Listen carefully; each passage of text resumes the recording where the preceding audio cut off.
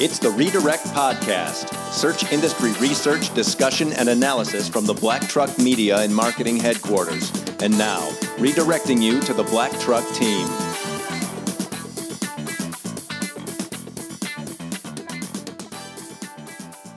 Welcome to episode 47 of the Redirect Podcast. It's Friday, May 25th, 2018. I'm Jason Dodge, founder of Black Truck Media and Marketing. I'm joined this week by Ashley and Patrick from the Black Truck team. Happy GDPR Day. Oh, yeah. Yes. Yeah, such an event. I hope you all are compliant.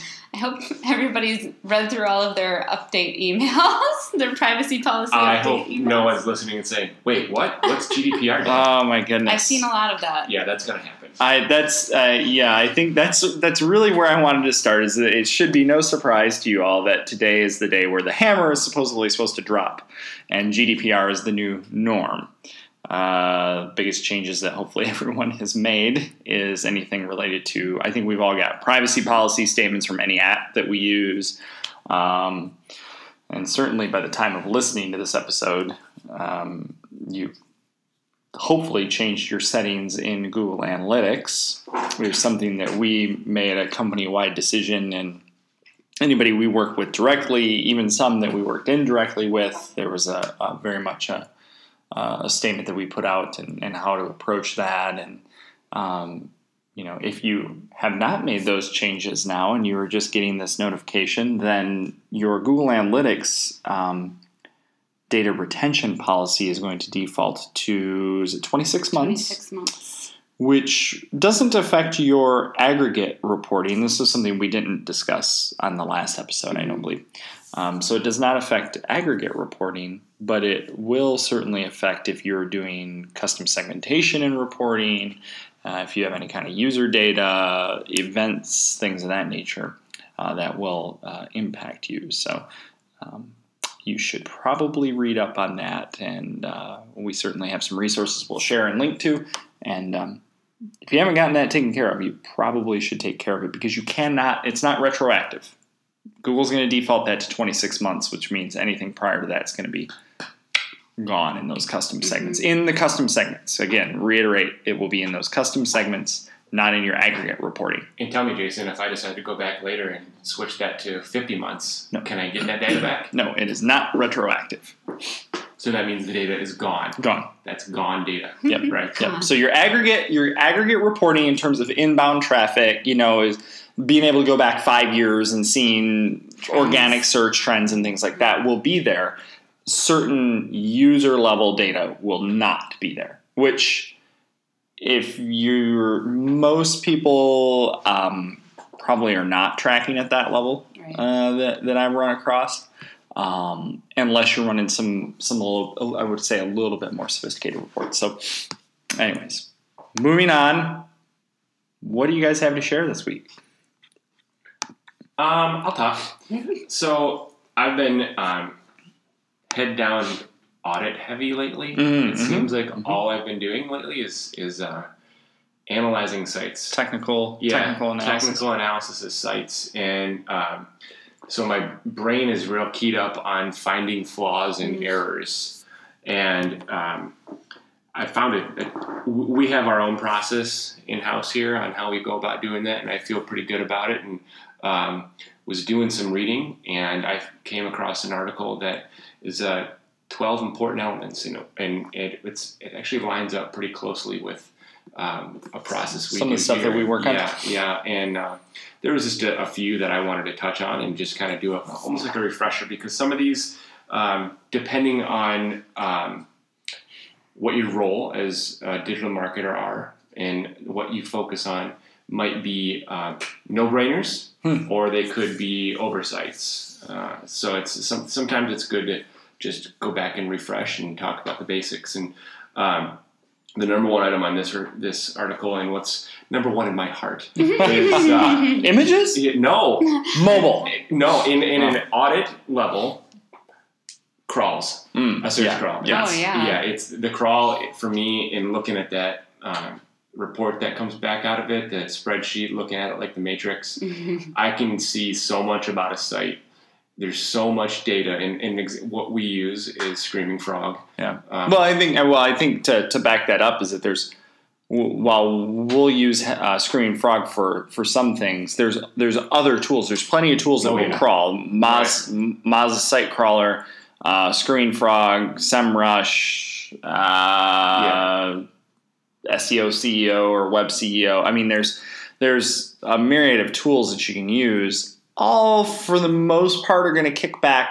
similar data, but I would say Screaming Frog's kicking us back geeky. What I'll just dub as geeky. It's going to be, when we export it, it's a CSV that you've got to have some knowledge about what you're looking at. Right. It's not. I wouldn't advise someone who's just stepping into SEO to say, "Oh, everybody's talking about Screaming Frog, and I'm going to go do this." It might be a little overwhelming. Yeah, I mean, I've been in this game for 5 or 6 years now, and I've been using Screaming Frog for probably 4 years, and I'd say I'm probably only touching 50% of the power of Screaming Frog, just because there's that much in-depth geekiness into it that can really be beneficial. On this checklist here, I'd say, in the way I operate things, a quarter of it could be associated with what I see in a crawl and the way I personally analyze a crawl report. A big one is going to be status code errors, redirects. Status code errors meaning 200, HTTP 404s, 301s, 302s. Right. Lately, we've gotten into some discussions with clients and other agencies that we work with about 302s versus 301s, and a lot of people don't realize the difference between temporary and permanent and the message that sends back. There's even some literature out there that says that 302s are no big deal, and I am in the camp that I disagree with that. And I think that the majority of industry professionals that are worth their salt would also agree that, given the option, why would you choose that? Right. Did the page actually go away or the structure actually change? Yeah. Why would you even elect for 302? The pushback that we've gotten has come from maybe more of the developer end of things, and they might not have no knock on developers, but there is a communication difference between what the developer is doing and seeing versus what the marketer is doing. I think that just goes to show you too that if you're doing a crawl, what you're talking about in kind of the first part of technical analysis is something that you most certainly would want to do before you launch into a website redesign, and start to have that conversation with your developer up front on, hey, these are the things that I'm seeing now, so that they can be corrected as you move forward into the new site, or right after the fact, or in a development environment even, to be able to say, these are the things that I am seeing, we need to correct them, here's the reasons why. Arm yourself with a little bit of knowledge with the crawl data, as well as a little bit of background on why things may or may not be good. Right. Another aspect, this touched on keyword cannibalization, and it's something that I don't necessarily agree with the way the article is written, but the way my thought on it is, the article is written to not have keywords line up on multiple pages, whereas my take on it is have keyword concepts or themes line up across the site, or maybe a segment of a site, to help prove authoritativeness across the site. You want to be that thought leader on this subject, and if you might have 4 products that are similar yet different enough to be different products, you still need to be seen as a thought leader. So keyword A, which is your default maybe baseline product, might show up across several sections of your site. Doesn't mean they're going to be considered duplicate content, and I don't see that as that they're going to compete with each other, but they're going to emphasize and send signals that you're an authority on the subject. Yeah, I think that's a really good point. That, and maybe the article could be better defined, that your baseline or your seed keyword theme might be kind of synonymous with the site across, so across the board. Like I sell automotive parts, or maybe I sell specifically to the Jeep brand, so I sell Jeep parts. But then I certainly don't want my pages cannibalizing one another based off model, meaning Jeep Wrangler versus Jeep Cherokee versus. So I think more importantly, when you get into some larger sites or you get into your ongoing content marketing strategies with blog posts and case studies and resources and things like that, that's where you start to get more diversified and you start to get worried about cannibalization and reusing what's gonna win out. Yeah, and then you start talking about canonical at that point. If you're worried about two pages being too duplicate of each other, you could consider canonical tags so you can tell Google which one is the primary page. Especially if you have pages that exist that are virtually the same, or could be in Google's eyes because of industry. It's the same exact page content, but it needs to exist for, say, healthcare versus finance versus insurance versus, and that's working with your internal business process people. Right. Another big one in here is you guys touched on it last week. Is meta description length, and we've been getting played with by Google on that one, and it was at 160 characters, and then it jumped up to 300, and everyone's like, yeah, we're going 300, everybody do it! And then they jump back down to 160. And the takeaway from that is front load your descriptions. Keep it, if you've got those long ones in there, that's okay, but make sure the important data is front loaded. If Google likes what you have there, they're still going to take it, and they'll show that front end of the description.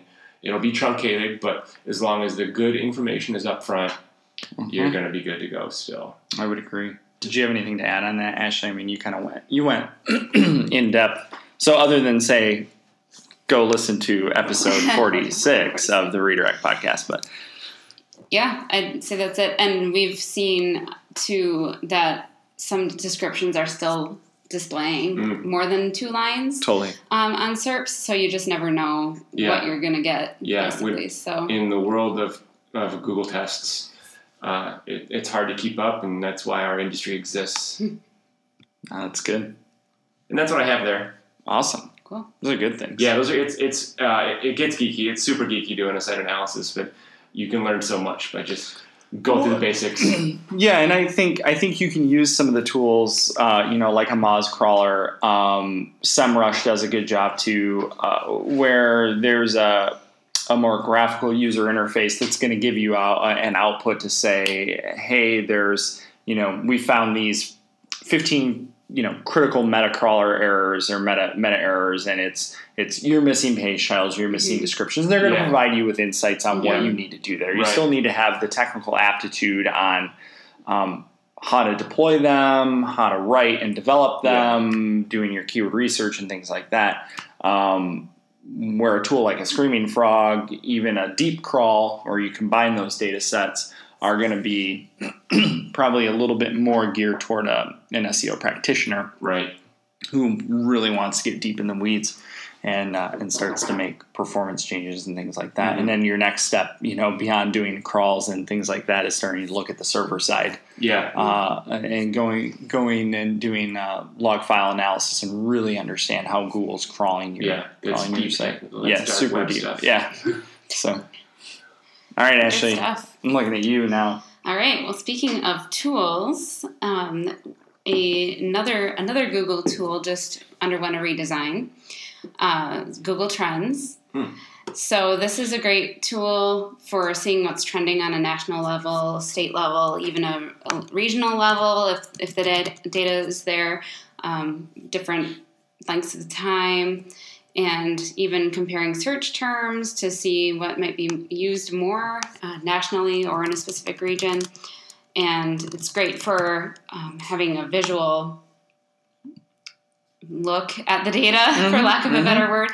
And that just made me remember too, Jason, you had written a blog post a while back on how natural disasters have impacted search over time, and there were some great Google Trends snapshots in there too to see compared search queries for the different hurricanes that we were looking at. So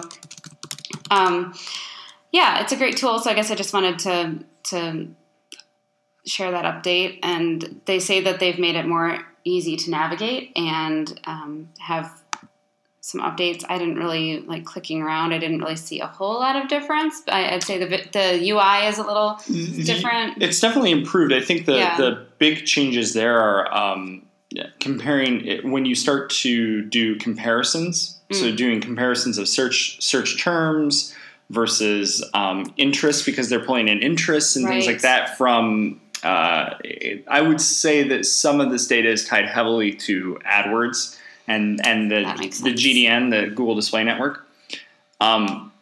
Breakdown by subregions is interesting. So say I want to look at one keyword phrase versus another one based on state and region data, and then if you have something that is of maybe larger interest, you'll also see similar searches as well. As Ashley's computer sounds like it's going to take off over here. This is great. Yeah, the other thing that I saw was that they had thrown in all of their year in search data going back to 2001 so people could see how searches change over time. So just for fun, I wanted to take a look at that 2001. Oh, what is it? What is it? Wait, can you guess? 2000. There's obviously a one world-changing event in 2001. I don't know if that has impacted it. Yeah, I actually don't see. Well, World Trade Center is number 3 on top trending globally. Okay. So I'm looking at global data here. What cracked me up is that for the list for consumer brands, number 1 is Nokia. So we got Nokia, Sony, BMW, Palm, and Adobe. Palm is in Palm Pilot? Yeah. Nice. And then the other one that cracked me up was most searched MP3 music services. We have Morpheus. Morpheus. Napster. Nutella, GNUTELLA. I don't know if you guys remember that one. Kazaa. Oh yeah, you didn't use. I never used any of these. Kicked off all of them. Never used any of these. It's just very enlightening. Yeah, I definitely was one of those victims of Napster in the Metallica thing. Did you see? I am fascinated by the musical groups and the original boy bands in here. It's everything from NSYNC and the Backstreet Boys to the Beatles. And Linkin Park. Yeah, well, you know, and U2. All boy bands. All boy bands. All boy. You see the trend. Did you just categorize the Beatles as a boy band? I mean, they're boys in a band. It's true. I mean, on a technicality. Well, you certainly wouldn't have been able to find any of the Beatles music on Napster or Morpheus, probably, but although you could. So Windows XP. Yeah. Yeah, that's great. We'll have to share the 2001. I just think it's so fun to look back at these and just have that little snapshot of what was going on in the world and what was popular and based on search. But yeah, Google Trends is a great tool to use for visualizing data and for your own research, and then also to be able to share data with your audience too. Well, I think what's interesting too is there's a trend in there on Amazon. So top retailers, Amazon. 2001, I believe, fourth quarter 2001 was when Amazon posted up their first profit. Actually, too. The only reason I know that is from reading a book. So it's not one of those weird pieces of information. Were they diversified outside of books at that point yet? Slightly, yes. Okay. Slightly, yes. Wow. Yeah. I mean, they went public in 97. Right. So kind of interesting if you think about where you were at in 97. Right. You don't have to answer that to date yourself. So. I will say that the video games, I was not a huge video game person, but Wolfenstein is on there, and I may have played some Wolfenstein back in the day. So. Yeah. Dang. Fun stuff. Awesome. So check that out. Google Trends has become a little bit more of, I think, an authoritative source. I think when it first came out, it was very subjective. It still could be subjective, as is a lot of things in search, but much like, did you cite a Wikipedia source or not because it's publicly, contributed. But I think that using Google Trends is great to be able to make a case and to show exactly what it's designed for, which is what's the trend over time. Yeah. So if you're ever curious about what's happening in your industry, go and drop your industry into that, or industry keywords into Google Trends and see, does that line up with your sales data? Does it line up with what's going on in your world. So that's really great. I'm glad to see they made changes there. Gonna switch 180, go back to a little bit more of the technical stuff like Pat was talking about. I'm going to talk about robots.txt files. Oh, that was one of the items on here that we didn't discuss. No. Yeah. So good tie-in. Yeah, for sure. What are they? How they're used, and why you should care about it. We'll kind of wrap that all together here. That fits along great. Yeah. Yeah. So there's a couple really great resources that are available. I don't need to reinvent this wheel, but robots.txt file, essentially it's a file that you or your web developer, depending on what stage of your technical aptitude you're in. So it's a text file that should have been created, and it acts as a roadmap for search engines. For the bots, it helps them in guiding them through and crawling your site. So many times it's used to tell a bot whether or not they can access or index particular pages, because some pages we may not want to have indexed, like your admin access to your CMS or however you log into your website, or maybe it's a shopping cart, right? You don't necessarily want them to index the shopping cart, or certain things like that. Files, Yeah, particular folders, subfolders that aren't really necessary for indexing purposes. They just don't they clutter it up otherwise. So big things are, your robots.txt file should be found in the top level directory of your site. If nowhere else, if it's anywhere else, it's not going to be found. That's where most bots know to go to look. And that's everybody from Google to Facebook. Facebook's bot even knows if they go to a site, they're crawling a site, because Facebook does that. They even know to go and look there.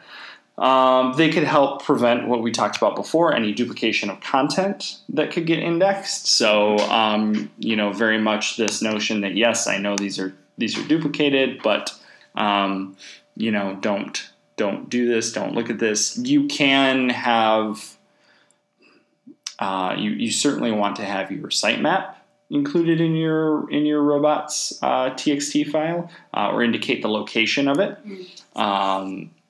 A lot of times it can be found at the bottom of the file. It just depends on the structure.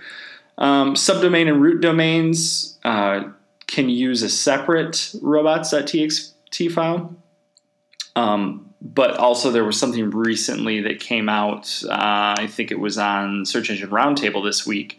There was some back and forth with John Mueller from Google about having other domain sitemaps in the robots.txt file. So like if you have a country code, a ccTLD, so a .eu, .au. Yeah. John said it sounds like, reading from Twitter, it sounds like you have a shared robots.txt file across domains. That shouldn't be a problem. We might show those cross-domain URLs as errors in search consoles, but if they're on all domains, that should work regardless. So that's interesting that Google can decipher the difference. I don't know why you would have a shared robots.txt file set up, but nonetheless, Google's saying that that's okay. I would certainly not ever see us recommending that. So they are publicly available. Most cases, you should be able to go to most sites and look at the robots.txt file. So good and bad, because that means that anyone who's smart enough can go and see what pages you do or don't want to be crawled. So if there's anything that you want to hide private user database from, there's that. Getting back to the root of why do we need robots.txt files. So we talked about preventing duplicate content, keeping internal search results pages from showing up. So when you get like question marks and strings and things like that in there, that can be a real easy way to go and do it, where you might have those search queries canonicalized. Why not just go in and say, well, don't index anything past search string? Because it's going to be duplicate results. It's going to be, again, Jeep Wrangler part XYZ. with a search query, with a search string, and that can happen 50 times. Yeah, and those characters on those URLs get hundreds of characters long. Yep. The other big one that I know some larger sites will take advantage of is crawl delay. And in order to, maybe you're trying to throttle what kind of activity your server sees so it doesn't get overloaded. So if you have a site that's extremely, extremely active, like Moz's Learn SEO uses BuzzFeed as an example, or something like that, or Mashable, or I'm trying to pick on some, or any news site, right? That's going to get hammered a ton and constantly updated. Google's probably going through those multiple times a day, or various bots are. Basically, you can throttle it to say, well, I want to give special treatment to Google, so you get to go first, Google, and Yahoo, you have to wait 4 milliseconds. So when the page loads, you have to wait. So checking if you have a robots.txt file, simply add /robots.txt to the end of your URL, and you should be able to see it. If your TXT page does not appear, you currently do not have a live TXT page. So you can create one. CMSs will output them. WordPress will, especially if you're using the Yoast.